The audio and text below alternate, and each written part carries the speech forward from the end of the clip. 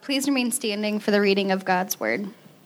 Today's reading comes from 2 Thessalonians 1 through 4. Paul, Silvanus, and Timothy, to the church of the Thessalonians in God our Father and the Lord Jesus Christ. Grace to you and peace from God our Father and the Lord Jesus Christ.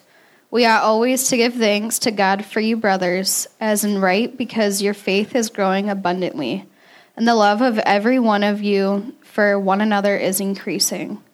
Therefore we ourselves boast about you in the churches of God, for your steadfastness and faith in all your persecutions and in the afflictions that you are enduring. This is God's word. Praise God. Thank you, sister. Let's pray together. Lord Jesus, thank you that your word is powerful, that it's from you. Thank you that you allow it to go forth and it accomplishes everything that you desire. And Lord, we pray that you would strengthen your saints right now. There are stories of people experiencing that future grace and the joy that you give us in the gospel. And there's many of us that now, as we love you, we're hurting in different ways. And there's some who don't know you. Lord, we pray you'll meet every one of us where we are. And Lord, would you be gracious to use me as your vessel. Pray that you would allow the flesh to fall by the wayside and that your Holy Spirit would use me to bring glory to your name. In Jesus' name, amen. Please be seated, family. All right, so we begin today. If you're new, it's cool. Usually people come in and the train is moving because we go through books of the Bible in our local community.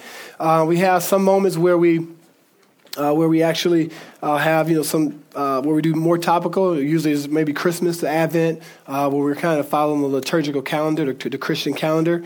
And during this time, if there's not, Lent or Easter, we're going through books of the Bible. We finished 1 Thessalonians in the fall, and now we are into the book of 2 Thessalonians. And I love walking through whole books of Scripture. Because you get to grasp the whole message, you get to see the ins and out of the different messages, and you see how things fit into the main point, right? And so you get to do all those things, and hopefully our heart's aim and our desire is that it would build for you as a people of God. You would build a confidence, right? You would build a confidence as you consider, the mind of Christ, as you consider what does it mean to walk with the Lord, as you consider the knowledge of Scripture. And our heart is that you're not kind of piecemealing the Bible, like some kind of weird instruction manual, but that indeed you see it as a narrative, as a story of God. And so we're hoping that we're being faithful in that the reason why we exposit passages, obviously we think ergonomically, we think practically it makes sense, but also theologically it seems to make sense because it's God's story. And so we want to make sure we tell it well. So I just want to give you a little snapshot on why we do that, on why we take it important for us to go through whole books of the Bible. So we'll be going through 2 Thessalonians. Basically, I think we'll be doing this throughout up till the summer. So we'll have 2 Thessalonians. We'll have a brief snapshot of a break where we'll go through our time of Lent together and celebrate the death and resurrection of our Lord Jesus. And then we'll finish out 2 Thessalonians and enter into our summer. So that's how we'll be rolling as far as our catechesis, as far as your training as a people of God. Just a few tidbits. I mean, I gave you this during 1 Thessalonians, but just to remind you, that 1 Thessalonians, basically, first and second were kind of written in the 50s, right? It's actually probably, if not, it's for sure one of the earliest books of Christian writings. And so now some authors would say, maybe Galatians is the earliest, but Thessalonians is up there for sure. One of the oldest writings, so it's cool that we get to be jumping in and seeing what the Lord is doing. And as you remember, the Lord, you can find this book actually, the culmination or the forming of this book happening. And who can tell me where it's happening at? Acts chapter. So y'all didn't think I'd ask some questions. Why do you think we're going through these books? So y'all can just listen and leave? Hey, who said that? That's my dog, Acts 17. That's what's up. You get the car. Acts 17. Thank you, Caleb, for actually listening to the sermons, brother.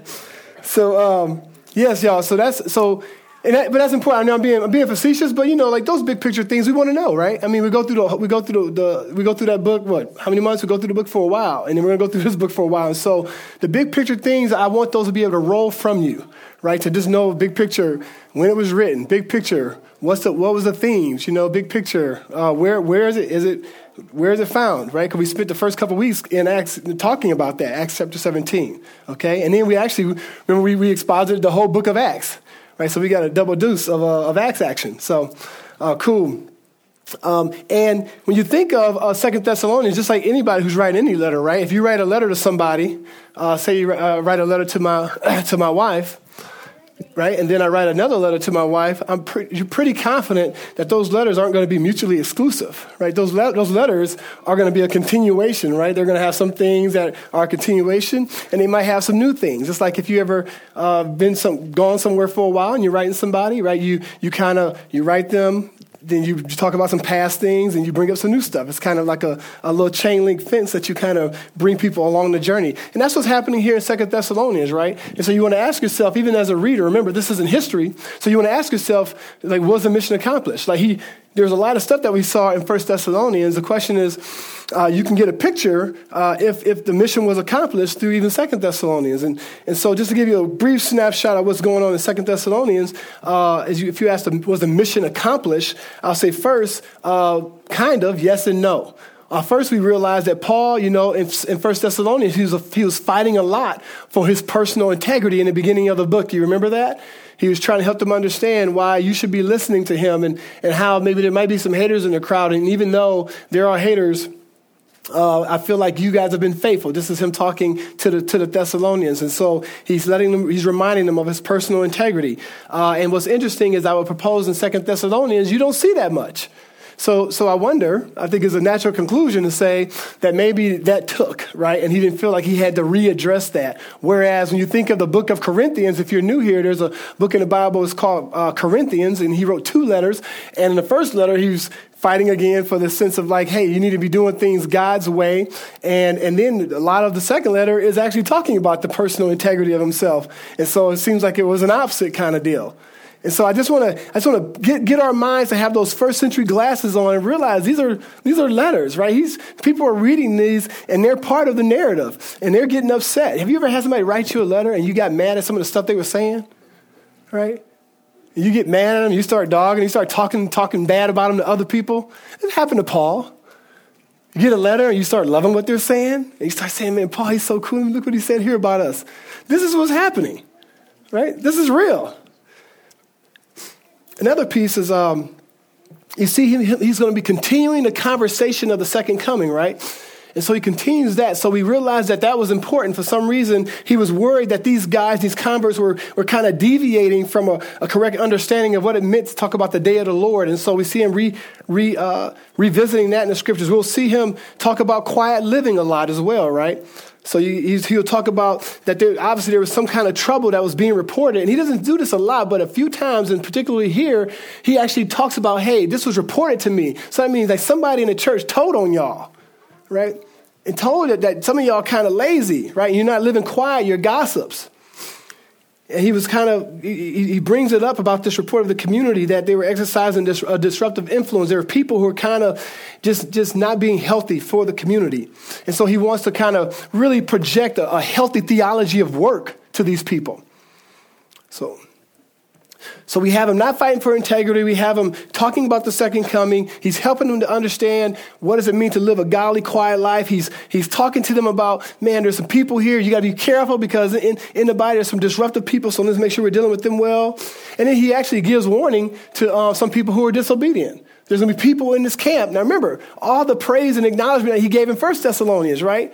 That they're good people. And we're going to see, he's going to briefly say, hey, let's make sure. Now, there's a few of you guys who are kind of trying to spoiled apples here. So he brings that up. And then I saved probably the biggest for last because it was such a huge piece of 1 Thessalonians. What do you think? What was the big subject in 1 Thessalonians? Faithfulness because of what? Thank you. Faithfulness because of what? Because of persecution, right? That was a biggie. And so he's writing, did some of you guys get that? You're like slapping 5 and stuff? Praise God. Paul writes to strengthen those who are experiencing persecution. Remember, Jews, and think about it. Jews, you get persecuted, and usually it's like a certain group. You had all the Gentiles, all the Greeks, and the Jews, everybody persecuting them, right? Because the Greeks were like, whoa, are you trying to say that Caesar is not king, but your God is king? So you had this huge persecution from that, because basically what they were doing as they were loving Jesus, it was coming against the government. They were feeling like, man, this is going to overthrow everything that we're working for here. So it was a livelihood issue. And then from the Jews' camp, they just thought these guys are pagans.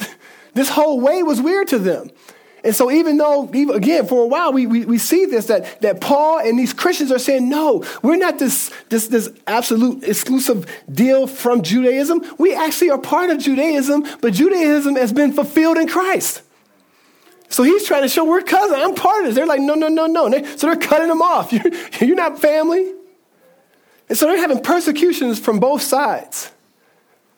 And remember 1 Thessalonians, because to me, I'm always blown away. I have persecution in general because we live in the States, right? We don't really get it. We don't understand what does it mean to say, if I acknowledge Christ as my Lord and Savior, and I live according to him, and I denounce all other people and things as God, that I could literally die. Have you never experienced that? Or even more hurtful for me, I think many people in this room, or my wife could be killed. My kids could be hurt. The people who become Christians today in the Middle East, and they have fear that their families will be destroyed. Now. Well, imagine this new way is coming about. This Paul comes in, he's preaching, these guys, these women, these men, they become Christians. They're like, we love this, we love God, we've been free. God frees them. And then the people in the town are so insolent and upset. Remember, they boot them out and beat them up. And you come back, we're going to kill you. Doesn't come back. But wait a minute, what blows me away, at least he gets to leave. You still there. You've only had 2 weeks of discipleship. You've only had one Mac life. You know what I'm saying? And now with your one Mac life and 3 meetings with, Paul, there were some good sermons, but just 3 meetings. You know what I'm saying? Now you got to live the Christian life in front of persecution and people who are saying, I'm going to take away your economic well-being. I'm going to take away your social well-being. I'm going to make it extremely hard for you to experience life here because of what you're doing with this person that you call Jesus. And they stay immovable. They walk with the Lord. Remember 1 Thessalonians, people from other lands are saying, we heard about y'all and how faithful you are in Christ. They only had discipleship for a month. And Paul's like, I'm blown away at your faithfulness. This is the stage that's set. This is the stage. He writes Thessalonians and say, man, I wonder if Paul was like, let me write this letter because I love God. I believe in the Holy Spirit. I know God does supernatural things, but just 3 weeks of discipleship? You know what I'm saying, Jay? Right? He's like, hold up. Let me write. Y'all still Christian? Y'all all right? I'm hearing stuff. Y'all all right? Right? That's the stage here. And so we get into 2 Thessalonians, and this is kind of the template that Paul is going through as he has his list of what he needs to talk about. And imagine all the things he could talk about. Oh, I was feeling myself there. I'm glad it's not a person there. But all this thing he could talk about, he's talking about these few things. I'm glad do we film this? Okay. All right, so there's no witnesses. Okay, good. All right. So with that being said, obviously, Paul's the author. In chapter 3, verse 17, he makes that clear that he's the author. But remember, guys, Paul's the author, but he wants you to know, like, hey, this is not about, like, Paul authoring to the people. He brings up all these other guys, right? He brings up Silvanus. He brings up Timothy. And why? Because those were the guys who were with him in Acts chapter 17. Right? He's like, this letter is coming from the crew. Like, I penned it with my hand, but man, these guys, we're all caring about you. We're all wanting to make sure that you fight the fight well. Right? So that's the stage set. And he begins in 2 Thessalonians chapter 1, verse 1. Look how he begins the letter as we jump into the word right now with the stage set. Just want to remind you, fam, if you're new, this will be news to you. If you have a question that you think could encourage the whole body, we want to ask to go ahead and ask that question, and hopefully I can answer it. If not, we'll research and try to figure it out together and bring it back to you. But we want to make sure that we are being informed so that we could be worshiping God. That's the heart behind it. If it's something specific, come see me afterwards and we could chop it up. So I want to give you that freedom.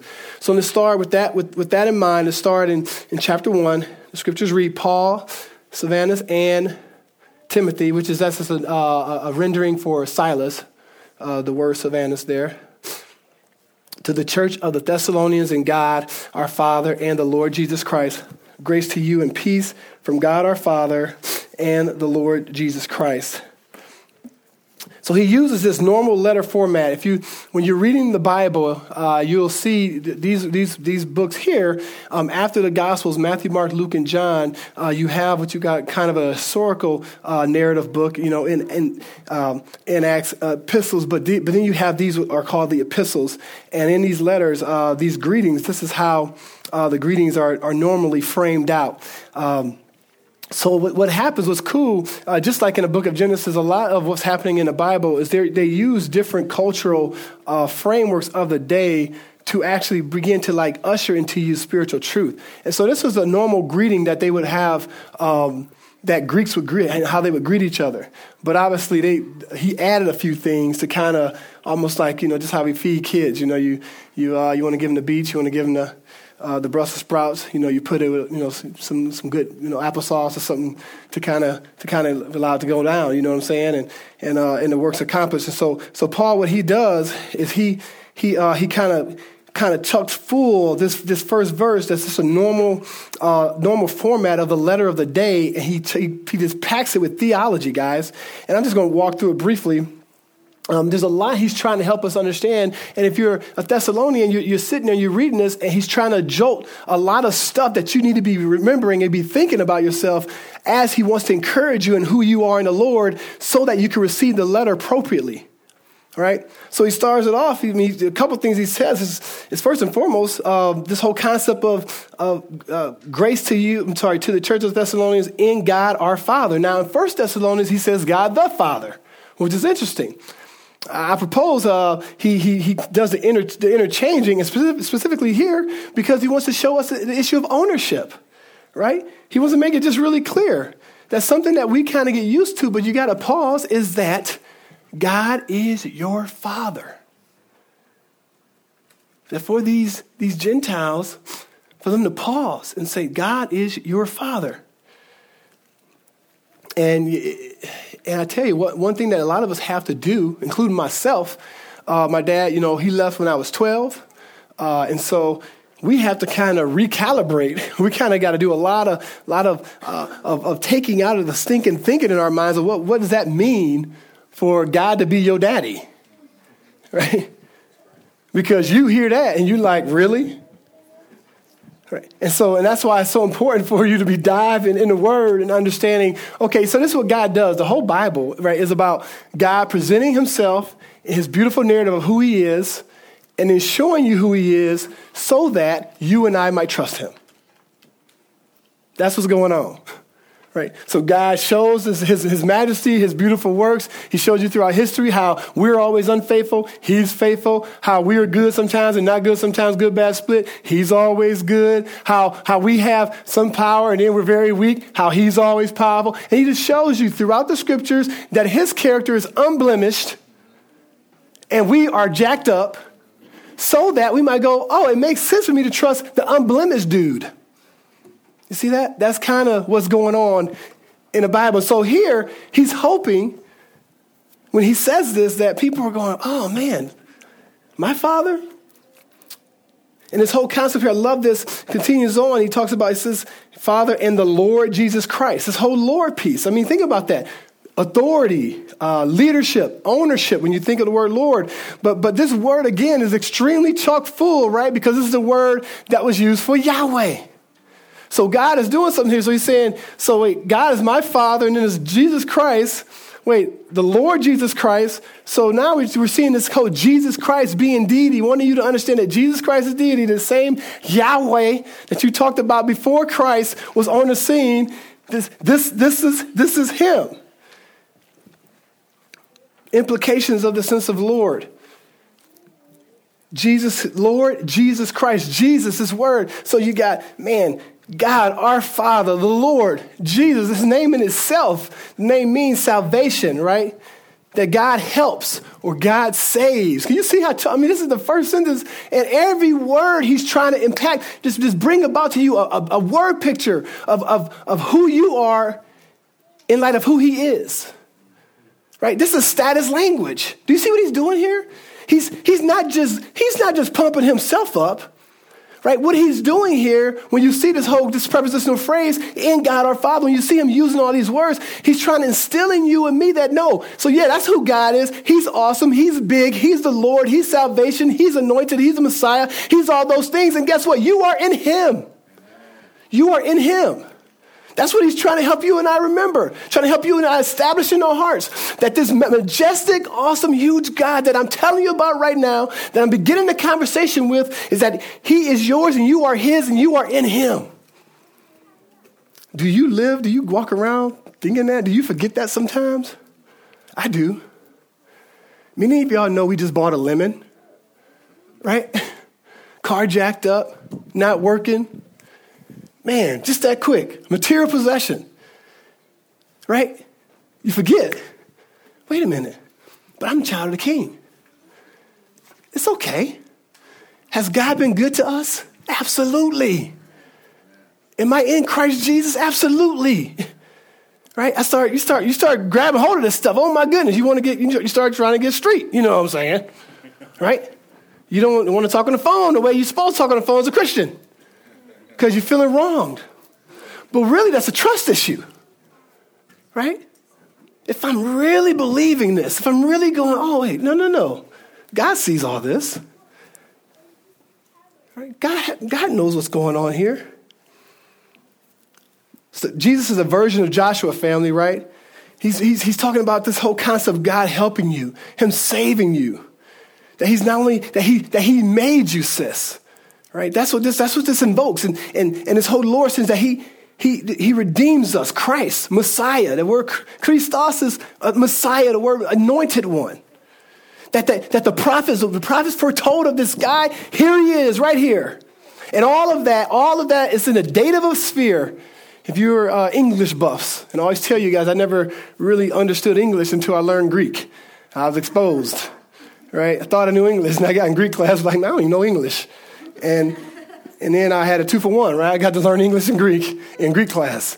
And dative of sphere, this whole sense of God our Father, that you and me are in Jesus. You know, it brings light. What verses does it invoke? What verses does that? There's many verses that could invoke right now, this whole concept of you being in God. One of my favorites is Ephesians chapter 2. I don't even know if I'll put it up here or not. 2, 5 and 6. Let me read it to you. Ephesians, you can go there or write the address down, but listen to the word of God. Ephesians 2, 5, yep, absolutely. The scriptures read, he's talking about being dead in trespasses and sin and God saving you by his grace, right? And then the scripture says, even when we were dead in our trespasses, what did he do? He made us alive together with Christ. That's verse 5. By grace you have been saved. And then look what he says here. He says, God does this every once in a while to just jolt us and help us go, do I really believe this? He gives us this spiritual, otherworldly stuff, right? He says, and raised up with him and seated us with him in heavenly places in Christ Jesus. Now, pause and think about that. So God is saying, while you are sitting right there, sis, Sarah, you're sitting right there. God is saying right now, you're sitting in heavenly places with Christ Jesus. Now. That's bizarre. I feel like I'm right here. Right? It's this sense. It's this, actually, I would propose theologically that essence, ontologically, that's actually true. But it evokes a picture as well of the kind of relationship that God has with you and me when he saves us, when he breaks us free from sin and Satan, and he makes you his child. He says, literally, you are in heaven with him in heavenly places. This is what God has done with the redeemed. Not what he's going to do with the redeemed. This is what he's done with the redeemed. And then what he's done, we will all be able to see it in the second coming when that veil is unleashed, right? When what we cannot see, because there's that vellum, you know how you get a really cool invitation and you can kind of see it, but you can't see it all yet. You got to peel the little vellum piece back. Y'all been to good parties. Come on. Won't just go to cabarets. Come on now. Right? And you see it, and you're like, whoa. And that's what he's talking about. It's a sense of like, that's how it's going to be for us. It's a status issue, family. Can I just nail that in? It's a status issue that he wants to help us understand that in him, that I'm safe. In Christ, I'm secure. Right? There's a union. He wants you to know that. So I labor on that, guys, because here's the thing. I know we believe it, but as in the gospel writings, when he says, Lord, will you help my unbelief? Every one of us, we struggle with believing this. And then, man, in 20 seconds, we act like practically we don't believe it at all. And my prayer is for you and me both to hold each other accountable, to be men and women that we make choices. The choices we make will really show, I believe this stuff. I believe what God is saying about who he is. And I think he wanted me to labor that point because watch how he continues on. Scriptures read grace. He says, and grace and peace comes from this whole concept you see in the scriptures here in verse 2. Grace to you and peace. Oh, yes. Oh, no, don't be sorry, buddy.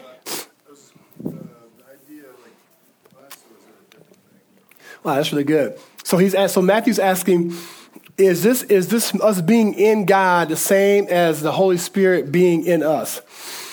I would say from the cuff, when you said that, it made me remember the prayers of the Holy Spirit, John 17, when he does that entered language of exactly what you said, that he is in us and I am in him. This whole concept that God, yes, he gives us the person of the Holy Spirit to reside in us, to fill us, right? I'm proposing that the power he gives us is kind of different than the sense I think here he's trying to help us understand this protection, this sense of like, you are mine. The sense, date of a sphere it means like in the atmosphere of, in the environment of. I talk about this when I talk about grace, that grace isn't a nugget that God throws at you when you do something bad, but that the Christian lives in an environment of grace.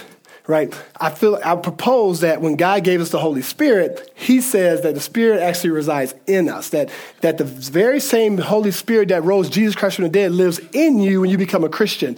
Whereas it proposed what he's saying here is that the whole environment that we live in, like that, it's like everywhere we are, we're in God. God has us, right? That God has placed us in a place where we are in him. It's a sphere issue, an environment issue. So I propose when I think of date of a sphere grammatically. So I would say they're not exclusive, but I think there's kind of probably some different differences with the nuance of the meaning of being in Christ in that way and having the Holy Spirit residing in us as a person. Yeah. Thanks for asking, man. Now he says, grace to you and peace from God our Father, right, family? This is just basically talking about where do we get that strength? We're just talking about grace, this environment of grace. Where do we get the strength? This is an issue of supply that God has given us. Basically on the cross, through the cross, he gives us grace. It seems like this is what the Bible is saying, that because of what he's done on Calvary, we get grace and we get peace. This whole sense of total well-being, this sense of God-given total freedom and well-being. And what does this grace and peace give us? Verse 3. It says, we ought always to give thanks to God for you, brothers, as is right, because your faith is growing abundantly and the love of every one of you for one another is increasing. No, check that out. So just in a nutshell, it seems like right here when you look at the scriptures, you have the sense of faith and love. And it seems like this faith component is kind of like this kind of vertical response to what God has done with grace, right? That basically when I live life and I'm confident in God's love, a key indicator of that is the faith steps I make. That makes sense? When you're confident in God's love, you're going to do and act a certain way because you're, right? And it's going to acknowledge that you actually believe in that love, right? I mean, this is like any other practical relationship you have, right? You operate based on the belief of the relationship many times, just like your kids. Right? Just like friendships. And so this whole concept is that when I think about my relationship with Jesus Christ, I want to propose to you, one of the temperature gauges you can ask is like, man, like what does it look like How do I live my life in faith? Because that will let you know kind of the barometer of God's love, of how you view God's love for yourself and care for you. And in love, how do you love other people? So you take those steps of faith, and then how you love other people is, I would propose, that horizontal response. Right? That what God does on Calvary, when he dies and he frees us from sin, he gives us an opportunity now in the power of the Holy Spirit to respond to God moment by moment, day by day, on how we're going to interact with the world based on that relationship we have with him, based on that belief that, man, that God loves me, I'm cared for, even as Sis said, that I don't have to have lavish parties and all this stuff to know that God loves me, and now I can live in this world in a certain way, and now horizontally, right, he gives me that grace. I can respond in faith, but now I can love other people, right? Because now if God is depositing that love in me, if I'm experiencing that love and grace, and I'm believing that, now I'm free to deposit that to other people.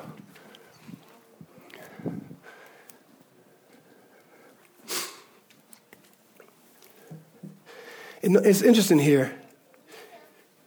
He talks about who the Lord is. First things he does is he gives thanks. Now notice this. Now don't miss this. Now look at the scriptures. It's interesting. He's not just thankful. You see the text here? Look at the text. It's interesting that the thanks is obligatory. He says we ought to give thanks. Isn't that interesting? That it's an imperative. It's almost a moral requirement, right? Here's I want to say this. We've talked about this many times. I want to pause here for a moment and then we're going to go home, y'all. Here is, how do you fight discontent in the Christian life? How do you fight discontent?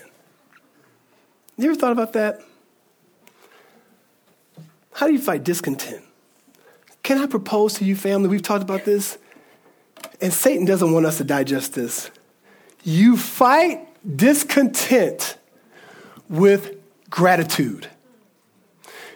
The way that you defeat the enemy and his lies to make you always feel like, no, there's something more I need, is when God allows you to build the spiritual discipline of being a thankful, grateful Christian. When you can look and you can say, oh, man, the Lord gave me that grace. I was sitting there, I was thinking, you know what? Okay, car jacked up, but I thought, man, these are upwardly mobile problems. I'm mad because my other car is messed up. See, that's perspective. From a brother who grew up on the Rita. That's the RTA. That's the public transportation Leon knows in Cleveland. You understand? Grew up on it. It's all about perspective, right? It's all about perspective. There's always, guess what? There's always, and this is just real, there's always someone going through something deeper than you.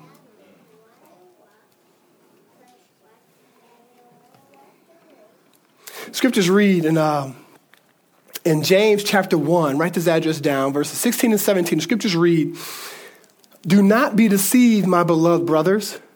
Every good gift and every perfect gift is from above, coming down from the Father of the heavenly lights, with whom there's no variation or shadow due to change. I propose this should be a memory verse for you, family. May I ask that for you to memorize this verse, ask the Holy Spirit to allow you to digest this verse so that when you're arguing with your wife over something petty, that you will remember that she's a gift and that you would lead better and you would ask for forgiveness first. Do you see how Satan uses this to get at you and me? Oh my goodness. What's so crazy about this is, you know what's so deep about this issue, discontent, is I know, I can say this straight up, everybody struggles with it. Everybody. You know how I know? Because it started the journey while we here. Adam and Eve walking around, chilling.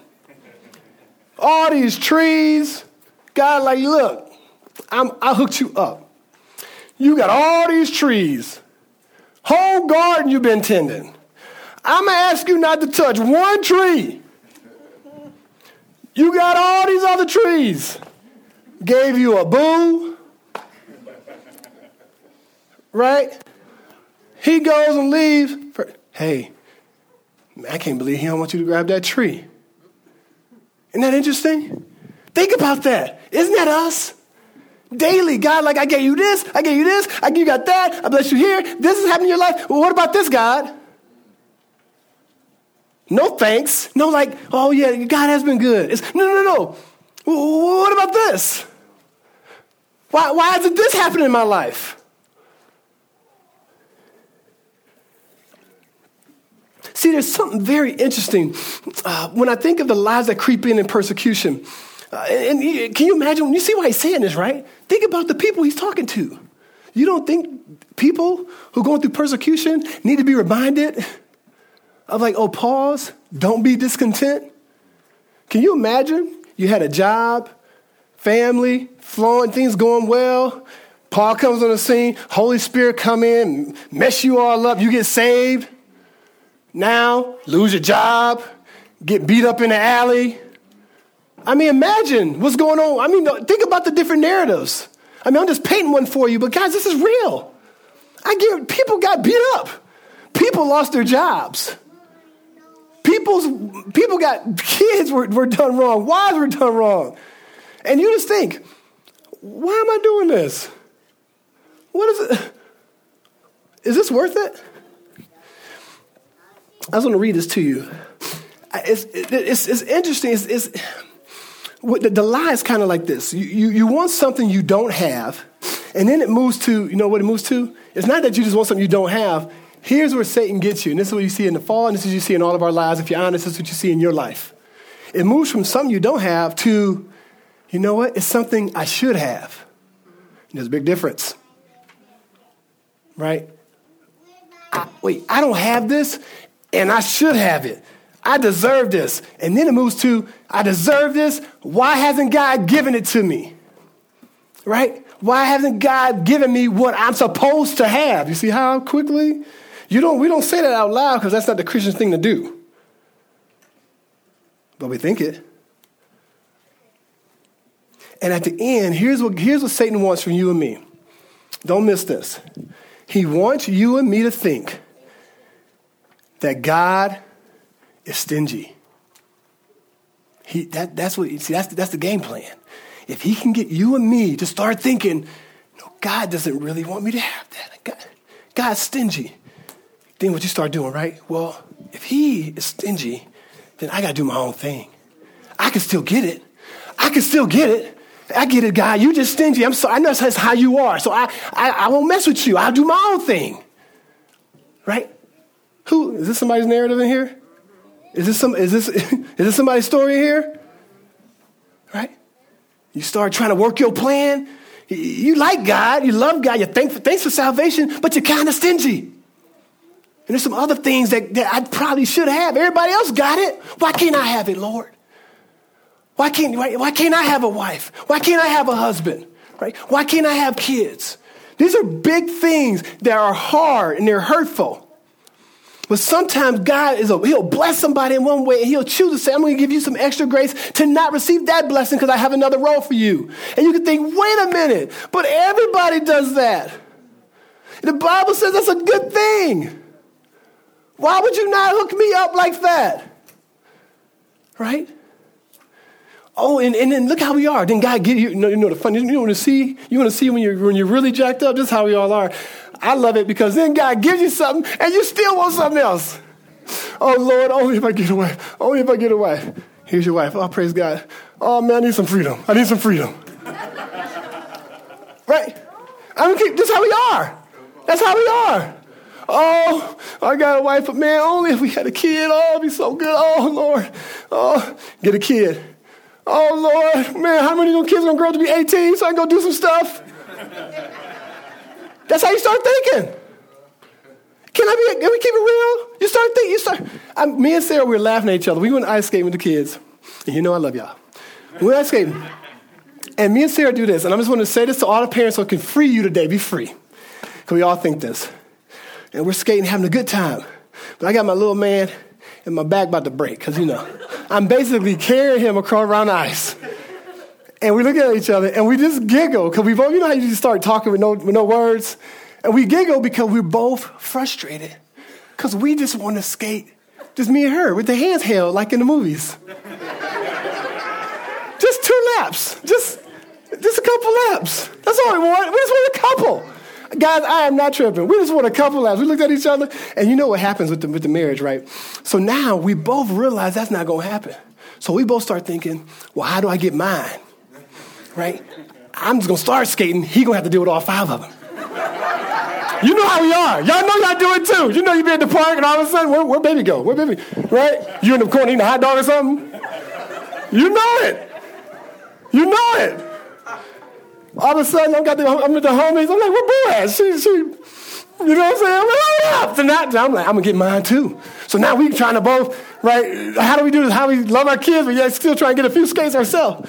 And we both had to come to the realization that at this stage, Lord, give me the grace to realize, not a hustle, but the joy of at this stage, seeing our kids have joy.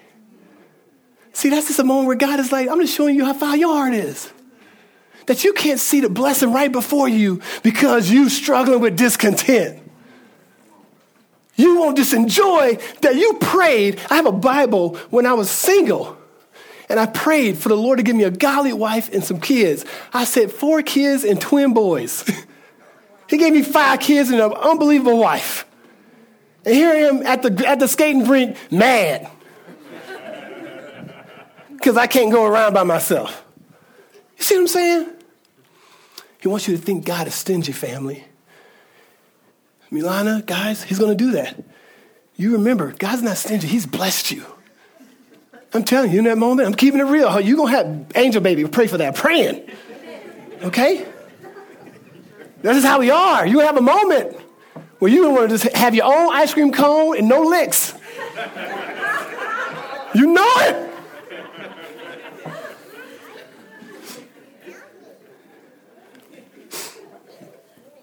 You know, guys, we all fight discontent. Our kids fight it.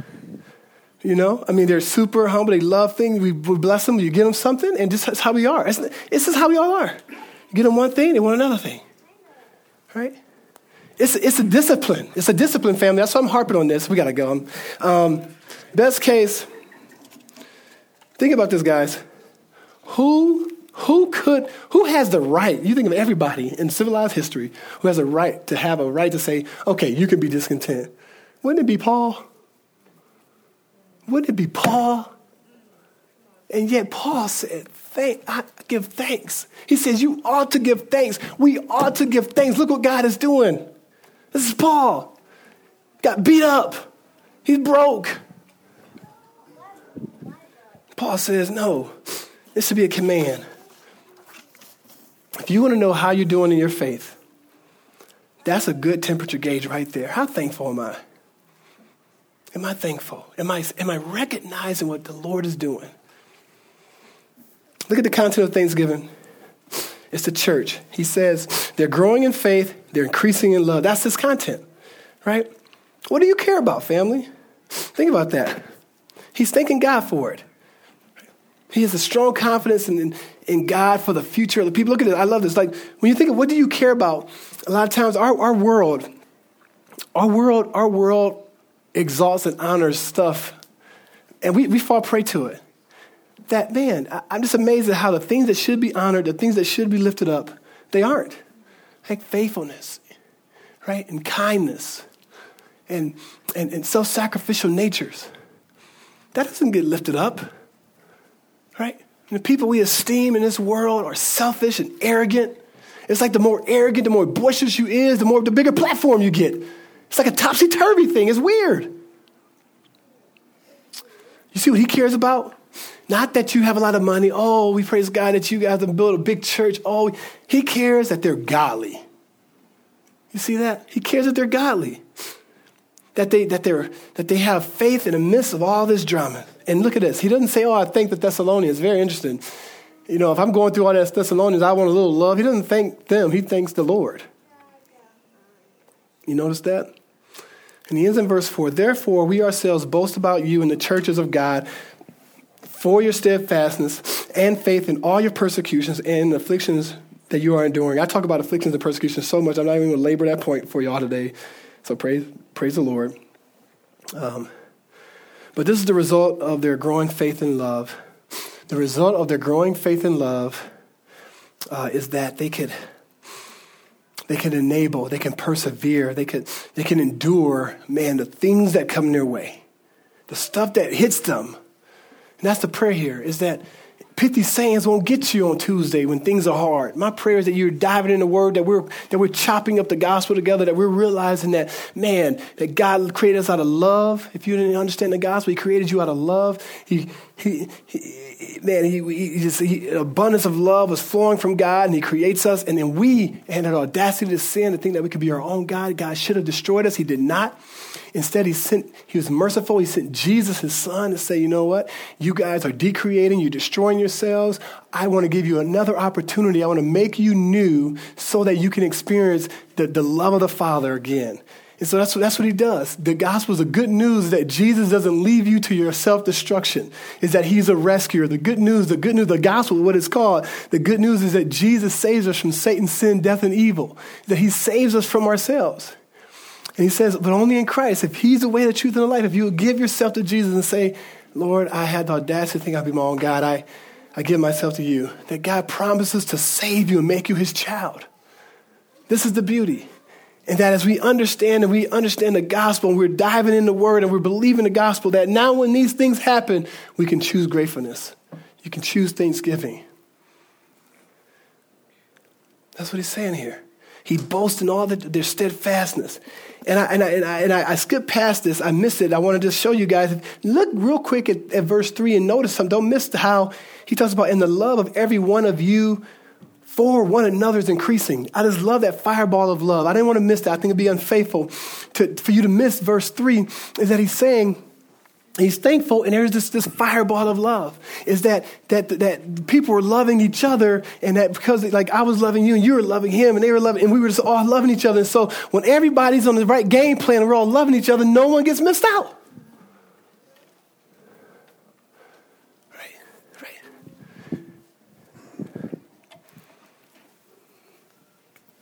This enabled them to persevere, family. He wants Christians to endure. And so he says, you're clinging to Christ.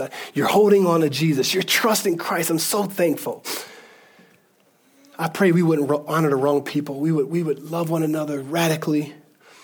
I pray we would follow Paul's model for us. And what do we see simply in this scripture here? Verses 1-4, we see Paul setting the stage for the rest of the scriptures that he's going to present to us in this epistle. And he's just asking us two questions. Are you grateful or are you entitled, right? He's asking you that. Like, how do you live your life? What's your posture? Are you thankful or are you complaining? Right? What's your posture? Think about it as we respond in worship, family. We're going to respond in worship, the taking of the tithe and offering and the beautiful sacrament of communion.